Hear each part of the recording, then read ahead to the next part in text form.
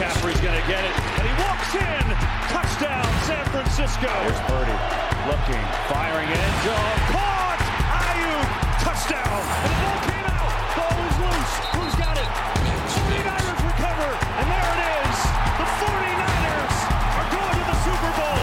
Mikks Sports Show. It's Monday, February 5th, 2024. That means a week from right now, we will either have our first NFL team to repeat as Super Bowl champions since 2005, or the San Francisco 49ers will be the world champs. Let's say hi to Steve Mickelson from MixPicks.com. 2Ks in Mix, 2Ks in Picks.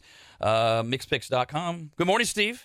Good morning. You said at the beginning of the year, before the season started, it would be the Chiefs and the Niners in the Super Bowl, and you said the Niners will win the Super Bowl. We're gonna obviously spend a lot of time this week building up to the Super Bowl. As of right now, Steve, are you still feeling confident about your pick?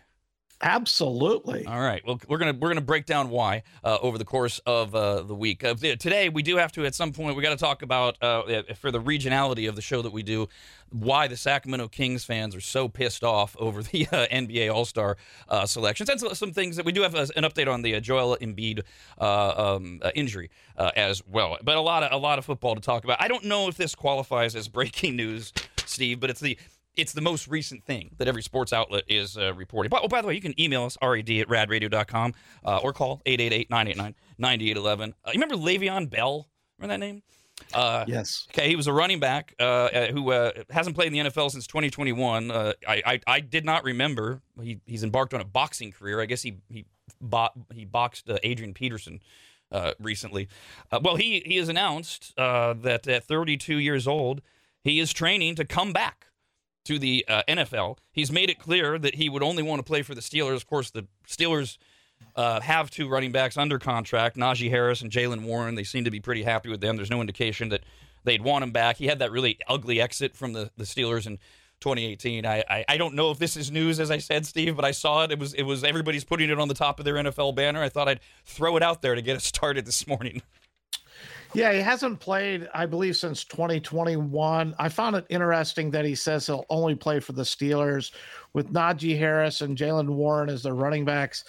I really don't see him, cracking the top two there. Maybe he can be a third running back in that rotation. But if you're serious about coming back to the NFL, don't you want to leave your options open? And I'll play for any team willing to give me a shot, especially when I haven't played in several years. And I really haven't been productive since, 2018, 2019, somewhere in there. So, it's making news. I just really can't take him seriously, though, when he says, I only want to come back and play for the Steelers. Yeah, it's very limiting, especially, as I said, because of the way that relationship ended. I know Bell apologized to the Steeler fans after all that, but I don't know if the franchise has an interest in going backwards 5 years in that case. Weird. Let's wrap up the coaching carousel as we know it for now. Weird turn of events. We were just talking on Friday. All indications were that the Raiders were going to be hiring former Arizona Cardinals coach Cliff Kingsbury to be the offensive coordinator. Then on Saturday, he pulled himself out of the running.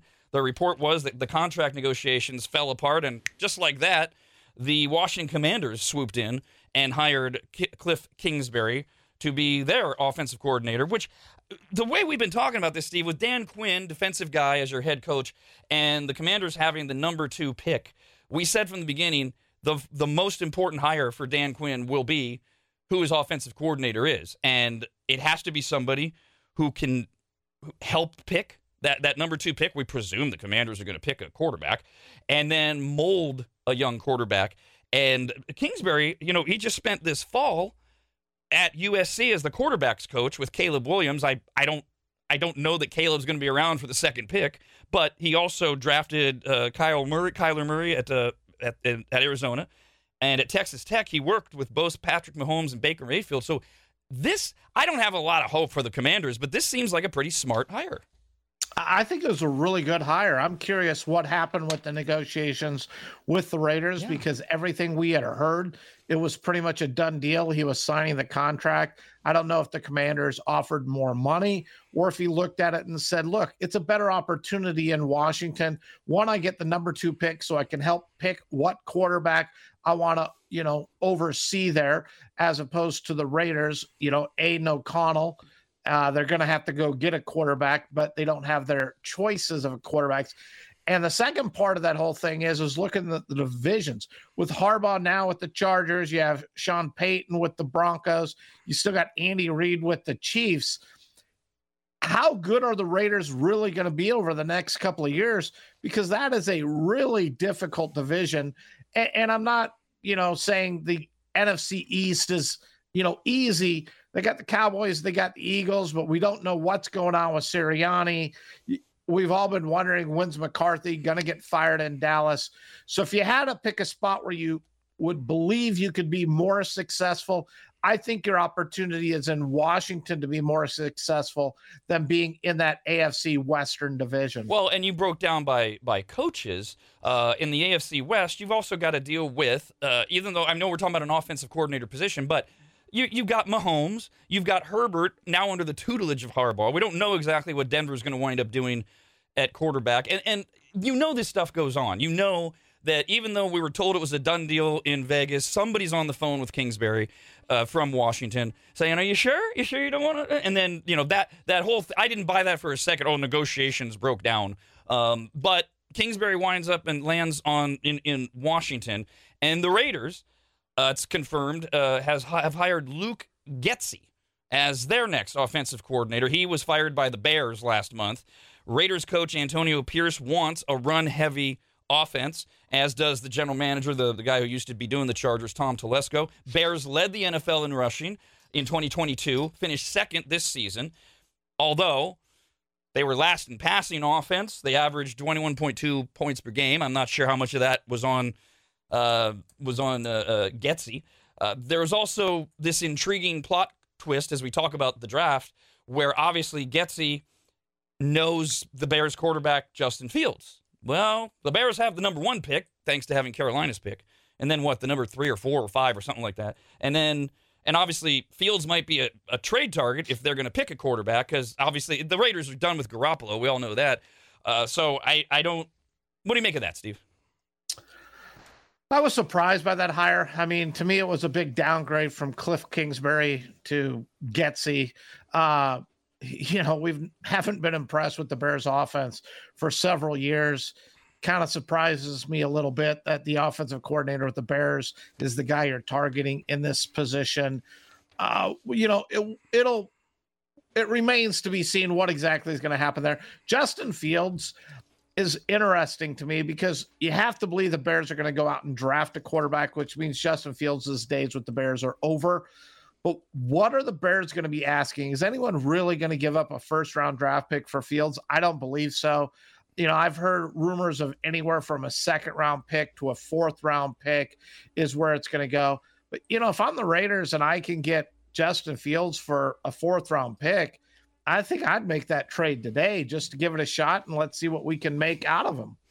This is the shades of Peyton Manning, Eli Manning. Well, John Elway was the first one, I think. We got an email here from Adam, RAD@radradio.com, says, hey, Rob, I believe I heard over the weekend that Caleb Williams said he doesn't want to play in Chicago and that the Commanders was one of his choices. Any coincidence with Kingsbury getting drafted? I saw that Caleb did come out and he congratulated Kingsbury, who he's been working with, as I said, all season. And I do see that Caleb is asking, it looks like that he doesn't want to play for Chicago. I don't have the whole story. I don't know if you saw that, Steve, if you have the whole story, but it seems like that's interesting.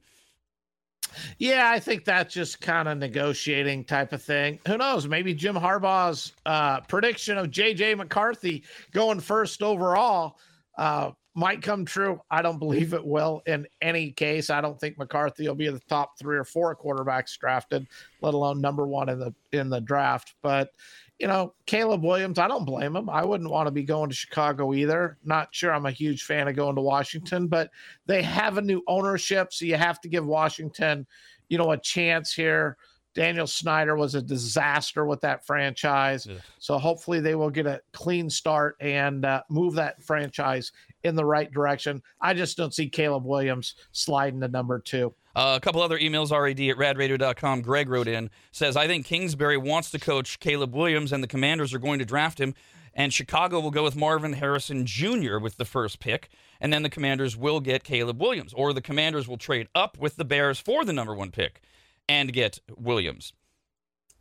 I could see that if that's really the route they want to go, and they want to go with, Marvin Harrison Jr., who is an unbelievable wide receiver, but you're not taking a wide receiver with the first pick in the draft. The only way that would happen would be to trade down. If I'm the Bears, and you feel Justin Fields is your quarterback, it makes sense. Trade it down to 2, take Washington, get, another number 1 pick or whatever else you're going to get. And then to me, I would trade down a couple of more slots and go build more assets and, try to build my entire team, because the Bears need a lot of help. 1 or 2 players are not going to save this franchise at this time. Obviously, we got months before the NFL draft. It's always fun, though, to start thinking about this stuff, because you could look at it the other way. They may not think that Justin Fields is their quarterback in the future, but if they know for sure that they're going to have to go through this Caleb Williams, I don't want to play for Chicago crap, then maybe they target somebody else for quarterback. And not a bad idea to just flip-flop maybe with Washington. You can still trade the number 2 pick, because at that point you get something else from Washington. Washington gets Caleb Williams, and the Bears get not only an opportunity to pick more, probably, but more draft picks or whatever. If they want Marvin Harrison Jr. that bad, who a lot of people believe is the best player in the draft, as you said, he's going to be around for a little while. I don't know how far he's going to drop, but the Bears could finagle that. I don't see, what was the other option? I don't see that I'm with you, Steve. I don't see the Bears using the number 1 pick on Marvin Harrison Jr., but I do see a potential trade to get out of there and open up the spot for the Commanders to take Caleb Williams. And I think that is only if they're sold that Justin Fields is their quarterback going forward. If I'm the Bears and Justin Fields is not my quarterback, I'm not trading the first pick. I'm taking the player that I feel is best for my organization. I don't have to sit and worry about, is the team in front of me going to take my guy? Here it is. I have it. I'm not trading out. I'm taking that player. And if it's not Justin Fields, I believe the Bears will take Caleb Williams. Okay, but why not? Why wouldn't you, if you're sitting there in the Bears draft room right now, why wouldn't you? Again, this presumes that this drum beat's going to get louder. Why wouldn't you go, guys, Caleb doesn't want to come here. We're going to have a massive problem. He's gonna John Elway us. Look, let's just flip with Washington. They're going to take Caleb, and we're going to take whoever they think the second best quarterback is, and just avoid the drama. I'm not avoiding the drama. If that's my guy, that's the guy I'm taking. And you know what? I just got to find a way to make him feel welcome in Chicago and that he's wanted and wants to be there. And, we'll get him heated benches if that's what it takes, because it's so cold in Chicago, But I think it's just a ploy. And again, the number 1 draft pick in the draft only happens to 1 player every year. There are bragging rights to that. I was the first overall pick versus I was the second overall pick. Yeah. I think there's a little ego here too, and I think Caleb Williams would settle for being drafted by the Bears. He's still going to get his money. He'll get more money being the number 1 pick as opposed to the number 2 pick. So I think it's a ploy coming out that, hey, maybe the Bears need to look elsewhere and try to pick your landing spot. I just don't see it happen. Lots of emails coming in, rad@radradio.com. We got this one from Michael. We're talking about negotiations broke down on Saturday between Cliff Kingsbury and the Raiders. So that's how he wound up in Washington, which is why we're talking about Washington, the first-round pick. And we were wanting more. What in the world was that sound? We were wanting more information about how the negotiations broke down. And so Michael says Adam Schefter was reporting on ESPN that the Raiders only wanted to give him a 2-year contract, and the Commanders offered a longer one. So Shefty says that was the issue.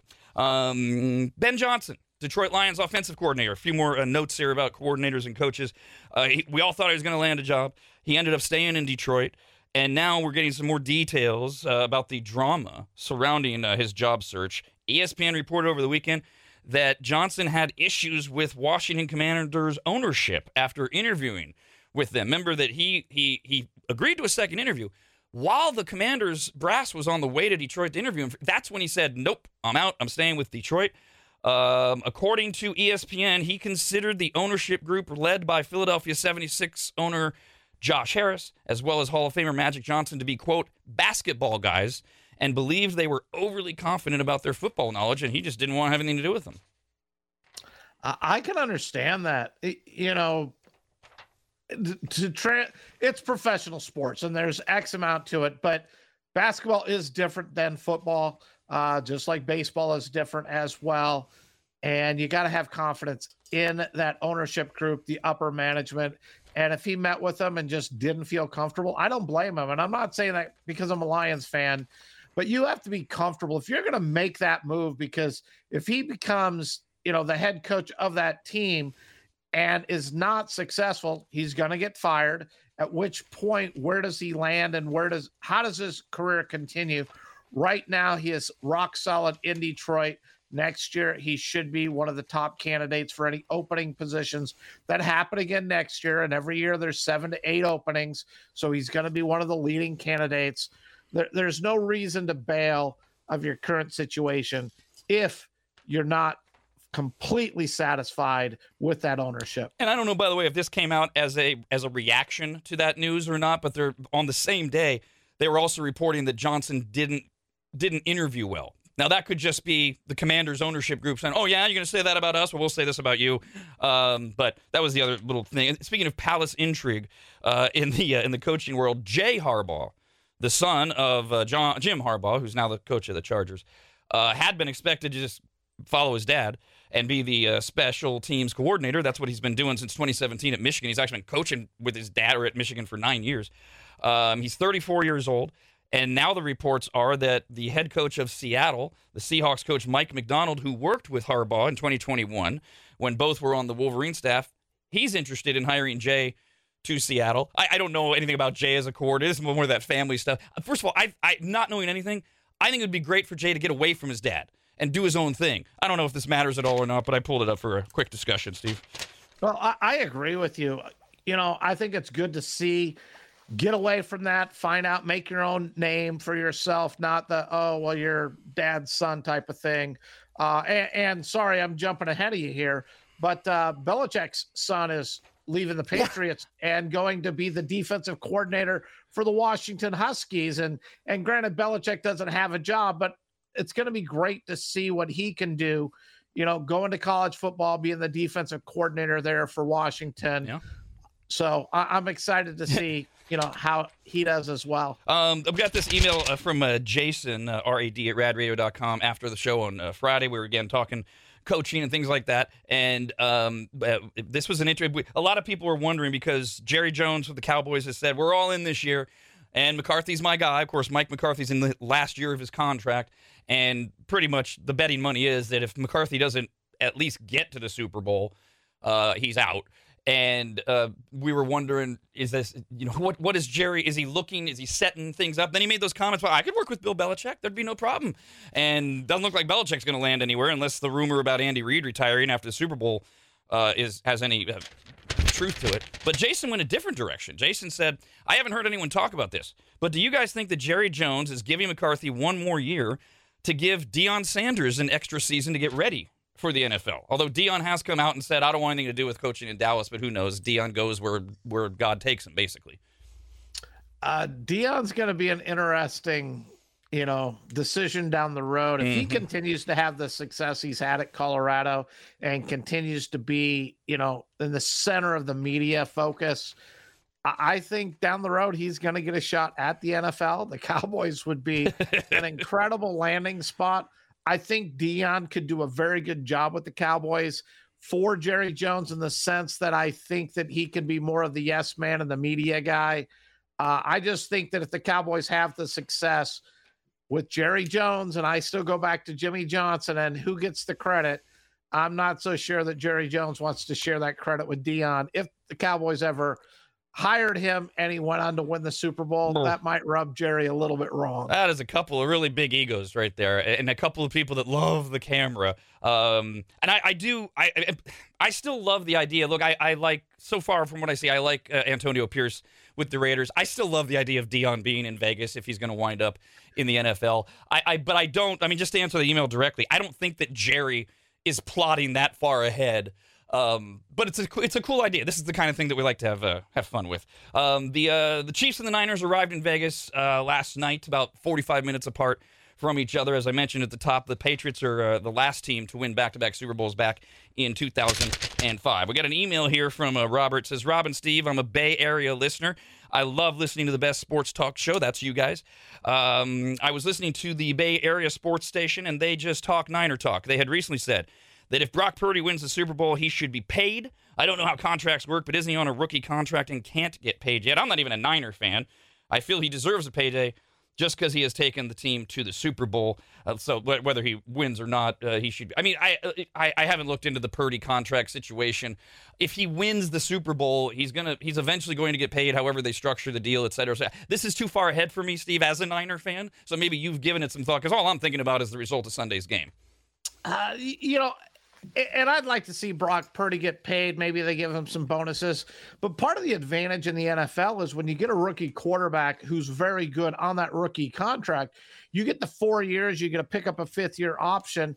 But that's part of what helps make your team so much better, because you're saving money on the quarterback position that all of these other teams are paying for, that 40, 50 million a year that you're able to use on other players to give your team the depth and the strength at several of the different skill positions and areas that you need. So I don't think that if they win it, they're going to immediately give Brock Purdy that contract, because it takes away from everything else. Now they're not paying their defensive line. They're not paying the Christian McCaffreys, the Deebo Samuels, and these are players they have to pay as well. But I would like to see him get paid. And one of the examples when I talk to friends is Brock Purdy's making $870,000 a year. Mm-hmm. Arch Manning, with the NIL deal with the Texas Longhorns this last year, to sit on the Texas Longhorns bench, made $2.5 million from what I've understand. So Arch Manning made 3 times what Brock Purdy did, not even playing college football really, while Brock Purdy takes the 49ers and has a chance to win the Super Bowl. That's also something you got to consider on these NIL deals now, is when college players are making more than NFL players, it's going to affect the draft and where these players, because why leave college football if I can make more money playing college football than I can in the NFL draft? And Purdy's backup, Sam Darnold makes more than Purdy does. But Robert's got a point. It's not like Purdy can do anything about it because of his status in the league. And look, Lynch and Shanahan want to win multiple Super Bowls, and they're going to have to meander their way, as you said, through the cap space. The big rub on Purdy is that he's a game manager only. Former 49er, best quarterback to ever play the position for the team, Joe Montana, was asked about Brock Purdy, the game manager, and said this. Trust me, it's coming. The Joe Montana clip is coming, I promise. I think the thing I see is something that I think I figured out early on in my career, was that what the offense is about, right? It wasn't about me. It was about getting the ball to the people who knew what to do with it, because I'm the mailman. This doesn't belong to me. I want to get it to somebody that knows how to run, knows how to catch. And we had, especially late in my career, when you get guys like Jerry Rice, John Taylor, Brent Jones, Roger Craig, on down the line, all you got to do is get the ball to them. And I think if you look at the weapons that Brock's working with, he's figured that offense out. He understands what his position is. He doesn't try to make a big play. He knows when that chance will come and when he needs to do it. But in most cases, it's okay to punt. I got a pretty good defense too. And that's when we had the same thing, right? That defense is pretty good. So, yeah, they're going to have to earn their money too at the same time. And yeah, we're going to punt, and hopefully we don't punt too many times, but the defense, you got to, hey, you're up, let's go. And I think that's probably the biggest thing that I've seen of him is, because he understands it, he's calm in there. He has a great presence, and, he's not trying to knock you out with a football. He delivers a great catchable ball. I mean, you talk to these guys and they'll tell you, the ball, very rare does it come in there harder than it's supposed to. And so that's Joe Montana, a former 49er great. Sit on that for a moment there, Steve, because Joe referred to the Niner defense, which Kyle Shanahan has called out in terms of the Super Bowl. So we'll come back to both the comments about Brock Purdy. Sounds like to me like Montana's a fan. I do love his line.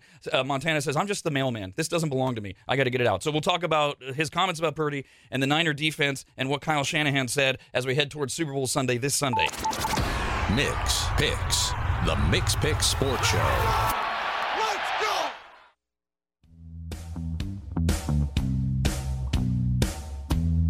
Call the Mikks Pikks Sports Show at 888-989-9811.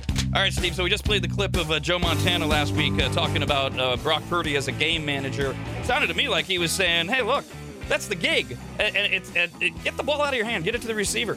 And you kept saying, I got a great defense. Well, in the aftermath of the NFC Championship game against your Detroit Lions, after watching the tape, Kyle Shanahan and defensive coordinator Steve Wilks came out on Friday and said the defense was unacceptable, something we had seen against the Packers and towards the end of the season as well. That Christmas game against the Ravens was nothing to brag about.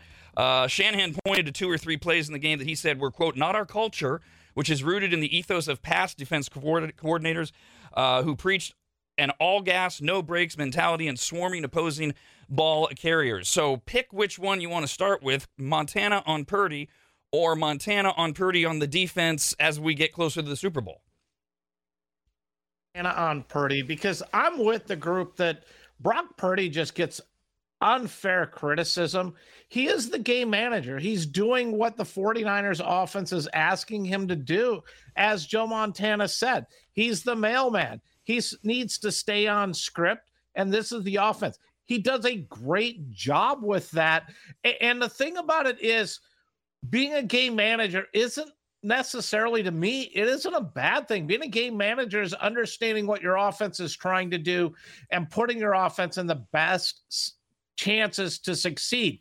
The difference between being a game manager and then becoming one of the top quarterbacks in the league is when that game plan falls apart, are you still able to pick up that offense, make some changes, and be successful at that? Brock Purdy to this point has shown for the most part he's able to do that, which to me makes him one of the better quarterbacks in the league. You have a Josh Allen, all the talent in the world, and nobody has ever called him a game manager, but he just plays strictly off of his talent. And yet, are they playing in the Super Bowl? No, they're not. Does every year when they hit the tough competition in the postseason, do they continue to advance? No, they do not. So do you really want the quarterback that just ad-libs it on the field and I have so much talent, I'm going to do what I want? Or do you want the person who's going to be the game manager, put your offense in a position to succeed, understand your team's liabilities, but when it becomes crunch time and everything breaks down, remains calm and is able to make those big plays to continue to find ways for your team to win? To me, that's the better quarterback, not the most athletic quarterback. And that's what Brock Purdy just isn't getting enough credit for, when he knows the offense and he's able to make those plays when he has to. You don't have to make the play 70 times a game. You just got 3 or 4 crucial times that you have to make the play, and Brock Purdy has almost always been able to make that play. And that is what tips me in that direction, is just the last 2 games that he won. The Packers and the Lions. Yes, it sucks that the Niners had to go down, as a Niner fan, had to make it at the last minute. The two drives that Purdy engineered to put them up over the Packers and the Lions, he did it when he had to do it, and he did it almost flawlessly. I don't like that he threw in both games. The Packer game more than Lion game, that he looked like a deer in the headlights for most of the game. But he did do it when it needed to be done. What I am concerned about is the reason he was so out of sorts in the Lions game is what Kyle Shanahan was talking about. Obviously, the defense has to play better, especially against Patrick Mahomes. And just saying that they need to shape up after, by my count, 4 or 5 weeks of the Niners defense going the wrong direction, that is what is going to, in my opinion, determine the tone of the game on Sunday, is that Niners defense. Oh, I agree with you here. The 49ers have to be able to find a way to shut down the run. The part that just amazes me is the amount of money and talent they've invested in that defensive line to pressure the quarterback, to stop the run. And they've pretty much disappeared. I mean, you haven't seen it from the Chase Youngs, the Nick Bosas, the Hargraves. These guys were brought in to be top players at their positions because they have been for most of their career, and they're not getting the job done. That's the part that just stuns me about this 49ers team is the lack of production from that defensive line. I'm hoping they figure it out and they're able to attack the Chiefs, get pressure with only rushing 4 guys to allow for that, secondary to stay with the Chiefs wide receivers. I still do like the 49ers in this spot, but that defense has to play much better because the Chiefs defense, which not only is one of the youngest defenses in the NFL, is the number 2 defense in the league. So the 49ers offense is not going to be a cakewalk against that Chiefs defense. And you have to have a pass rush against Patrick Mahomes, and you nailed it. You have to be able to do it with 4 on the front. Mm-hmm. And they haven't done it the last couple of weeks when they've had 5 in the box. If you can't rush 4 on Mahomes and give him all day long, the Niners defense is going to have a long day. Here's the other fun thing. This just came out moments ago. It was first reported by CBS. ESPN's Adam Schefter has confirmed that the 49ers practice facility at UNLV are meeting with widespread disapproval from members of the organization. Oh, good. Here we go. Last year, remember this in Arizona? The slick track that led to the Chiefs and the Eagles struggling to find sure footing throughout the game. We're already worried about not the field, but the practice field that the Niners had. The NFL put in a sod field on top of field turf, started laying it just last week when they ordinarily require Super Bowl practice fields to meet certain standards in December. The NFL hardness score for fields averages 78. No field is less than 70. The 49ers are saying they consider the UNLV field in the 50s.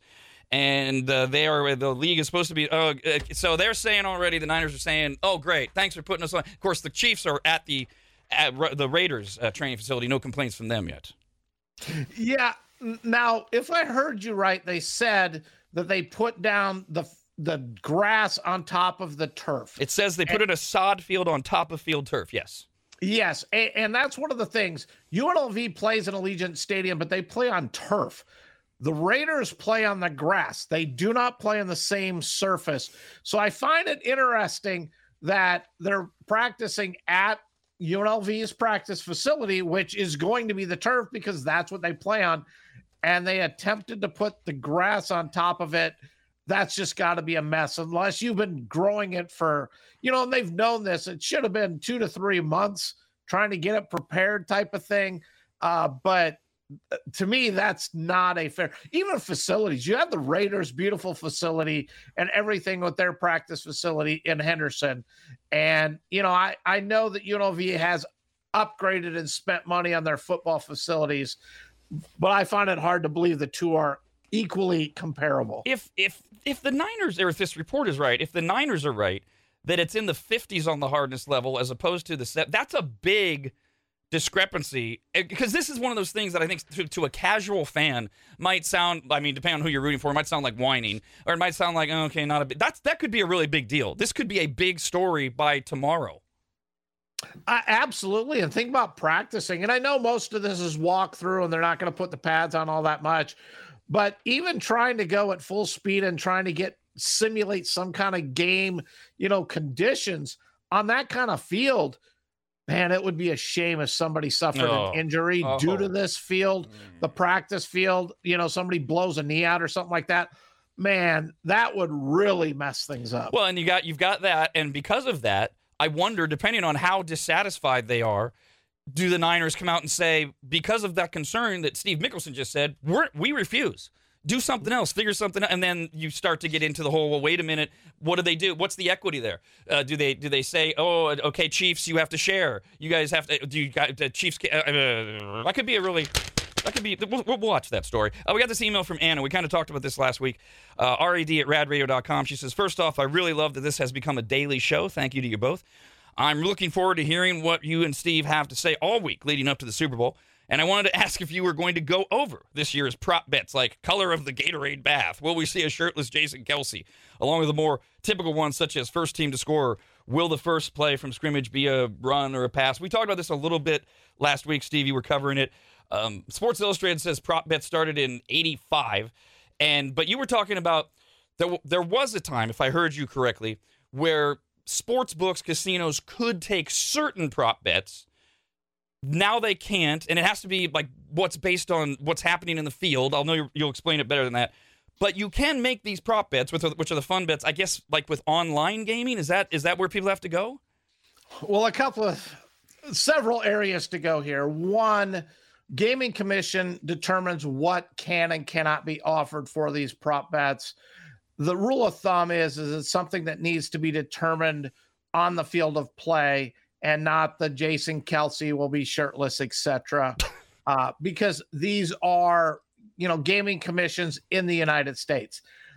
Other places offer this online in foreign sports books, but keep in mind these sports books are not legal in the United States. So yes, there are many that do accept money, but understand it is not legal. And technically, the federal government could prosecute you for placing wagers in an illegal sports book. The illegal sports books are not monitored. If you have an issue and you have a complaint, look, I feel I was ripped off on this. Who are you going to go to? They don't have a brick and mortar. It's not like you can, go to the casino and discuss it, go to a gaming commission and discuss it in your state. You are taking your chances with the illegal sports books because they can do basically whatever they want, but because they're unregulated, they can offer these things. Yes, they're great. It would be nice, kind of, if we could offer such things like that, but they're not realistic, and you're not going to get them in U.S. sports books. So how does it work, like with BetMGM? Because that's cited in this story that I pulled from CBS Sports, where this guy, Josh Ewing, who's the BetMGM spokesperson, says that for the color of Gatorade, purple is currently favored. Are they taking those bets? If they are, that is news to me. And the problem with the Gatorade part that you look at is pretty much the Gatorade's turned into the winning team's color for the most part. Yeah. Because they've now have so many different colors. Back in the day when you had like orange and grape and what was the other one? 3 or 4 flavors, fruit punch. It was more interesting, but now they have so many different flavors. And if I'm the 49ers, I'm dumping a red one on it as well. I'm not going with, a grape with purple or something like that.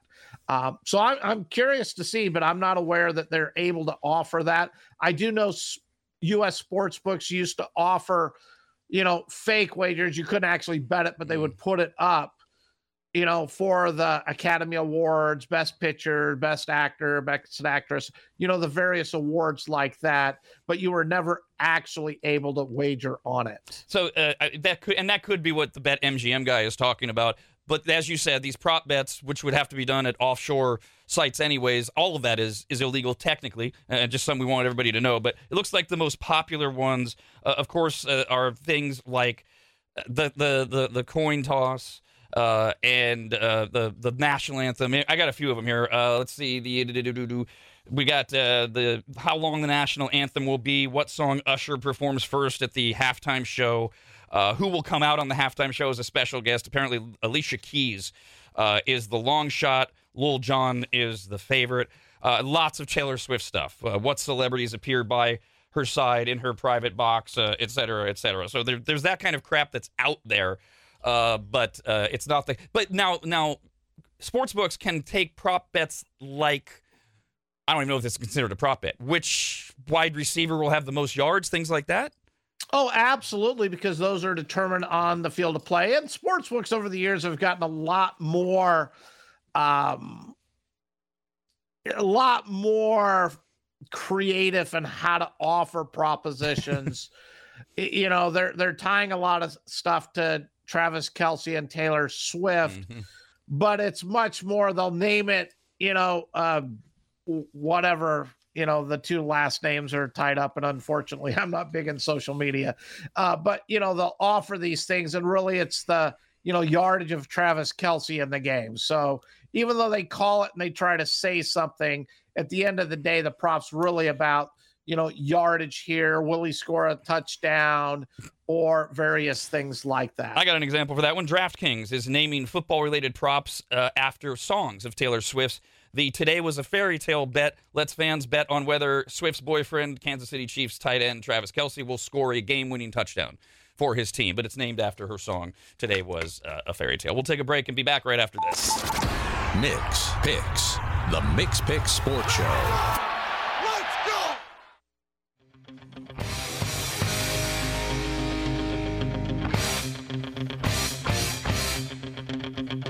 The Mikks Pikks Sports Show.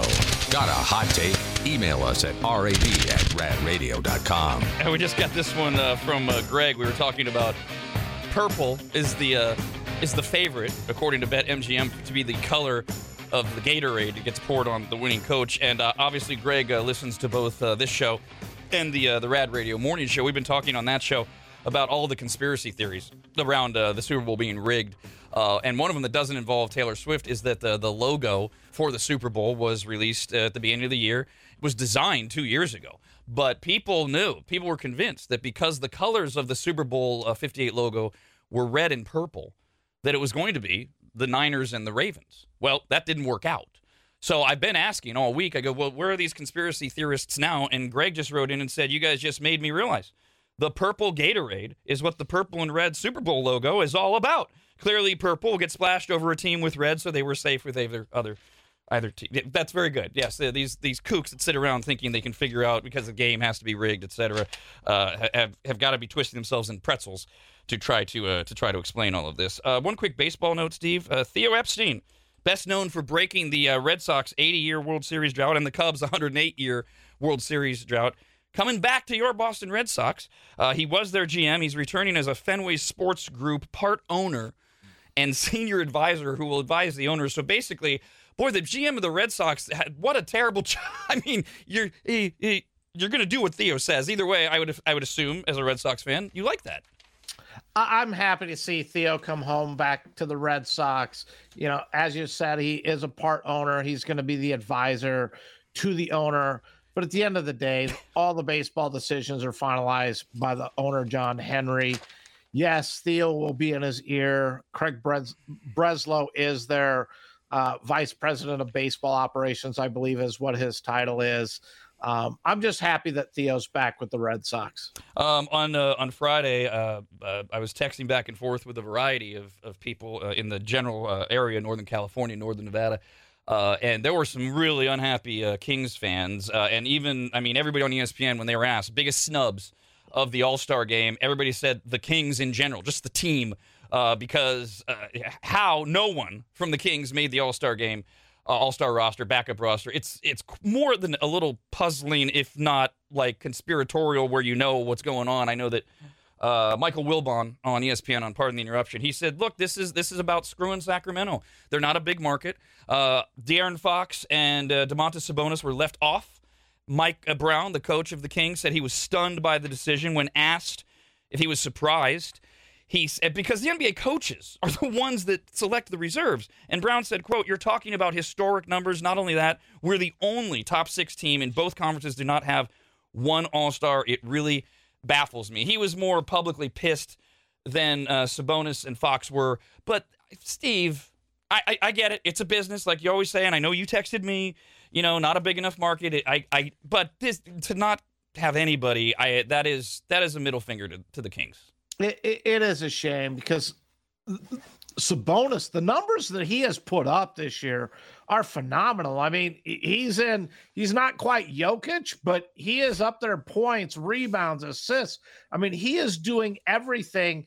And to me, to not even really even be a consideration there, De'Aaron Fox has had an outstanding year. I believe he's averaging over 25 points a game.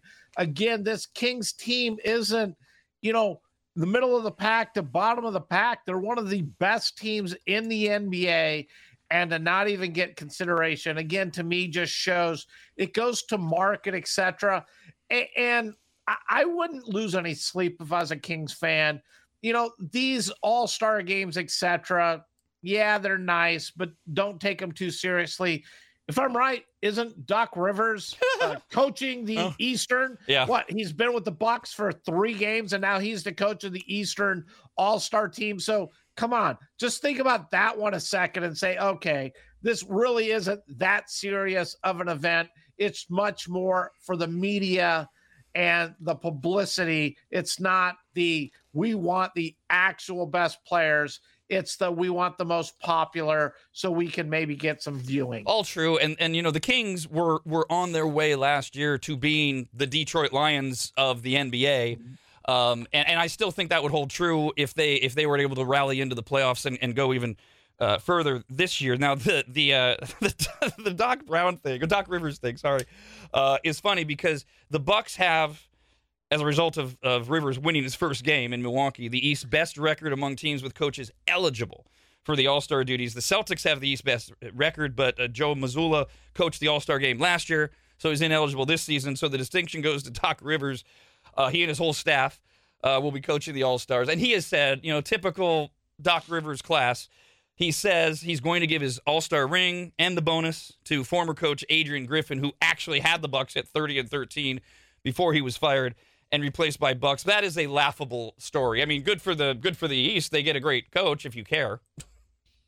Yeah, it is. I'm actually glad to hear that Doc Rivers is going to pass the bonus and the All-Star ring on to the prior coach, because it really was the prior coach who put the Bucks in that situation, even though he got fired. But again, to me, it just shows that it is an exhibition game. Yeah. Don't get that upset with it. It's sad for the Kings because last year they had such a great finish to the season. They really started playing well. You would like to have believed that the Kings were more known throughout the country and a little bit more respected. But when you are a small market team like this, it's tough to compete with the Lakers, the Clippers. The Nuggets continue to win, and it's a shame, but it's not a surprise. The Kings are they're on a 2-game winning streak, and they got a game tonight. What do you got, Steve, when you look at the Kings at Cleveland? Yeah, right now the Cavs are 4.5-point favorite here. The Kings should be healthy. The center for the Cavs, Allen, is questionable for this game.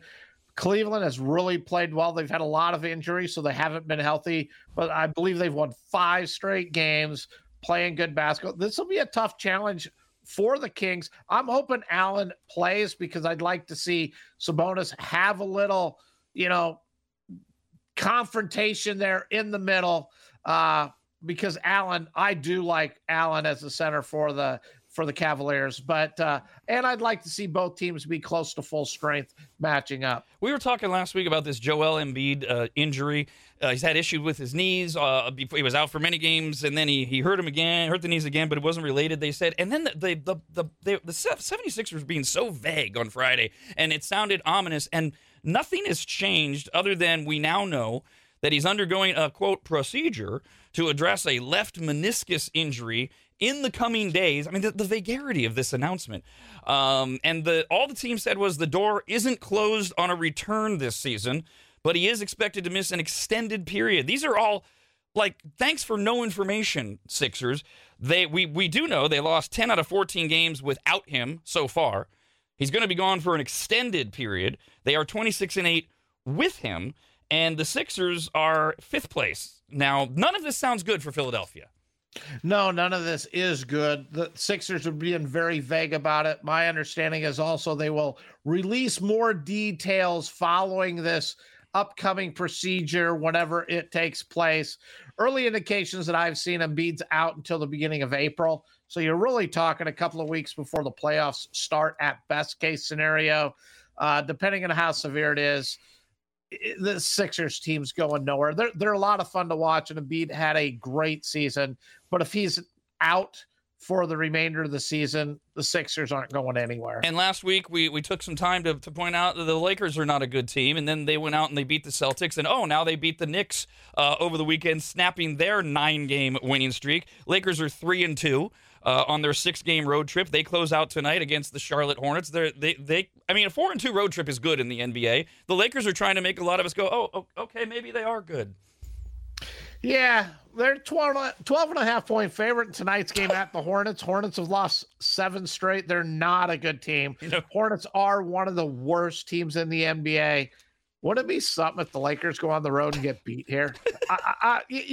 Hey, look, we're finally playing good basketball, but that's part of what the Lakers season is. Every time, look, they're riding the ship. They're now one of the best teams in the NBA. They start losing and they get back to below 500 and you just start shaking your head going, what's wrong with the Lakers? So to me, I would love to see the Hornets take them down a step again. Okay, everybody's getting back on that Laker bandwagon. Yep, right. Let's show them the real Lakers. That's right. That's exactly right. When they beat the Celtics, they beat the Knicks. Suddenly, all the Lakers jerseys come out of the closet, and then one of the worst teams in the NBA beats them. We'll be back tomorrow morning at 10. We're getting closer and closer to the Super Bowl. I'll talk to you then, Steve. Thank you. Mikks.